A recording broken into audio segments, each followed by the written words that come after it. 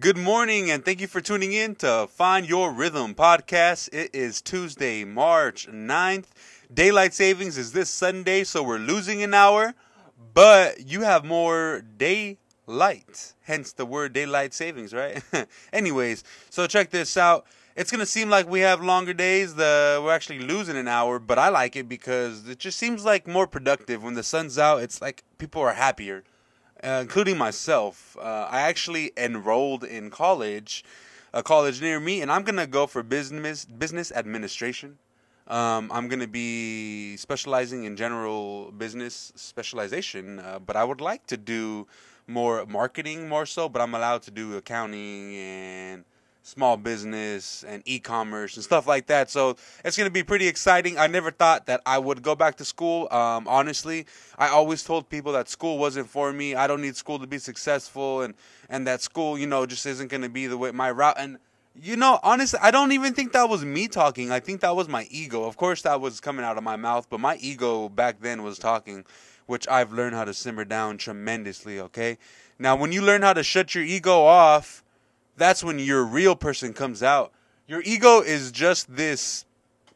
Your ego is like this other personality that I like to describe as it takes over when you are trying to compensate for something that you are insecure about. And when you have no insecurities, best believe your ego is not even there. I mean, you do not need an ego if you are insecure because you are happy with who you are. Your ego is a cover up. It's a fluff. It's glamorizes who you're not, and you need to realize that once you can control your ego and put your ego in the back and actually put your conscious out there, your subconscious. I mean, your ego just pops up. So you have to realize what your ego is doing, how it's doing it before you can even target it. If you don't understand what's going on, then you can't get rid of your ego. If you're like, well, this is just me, well, that's a part of the problem.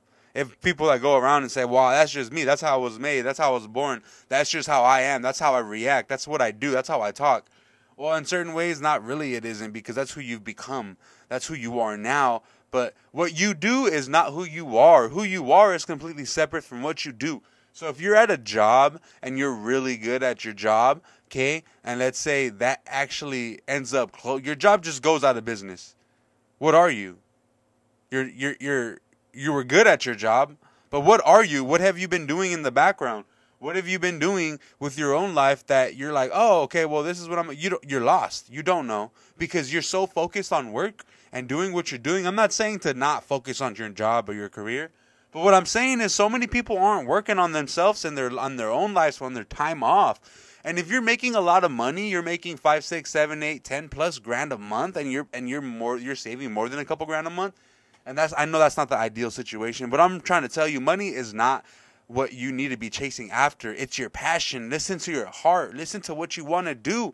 Don't listen to the money. People try to go to college and they do things just to get the money, money, money. You're never going to be happy. You're never going to be happy. Don't chase after money. I'm not chasing after money going to college. I'm chasing after knowledge that I can apply for the future.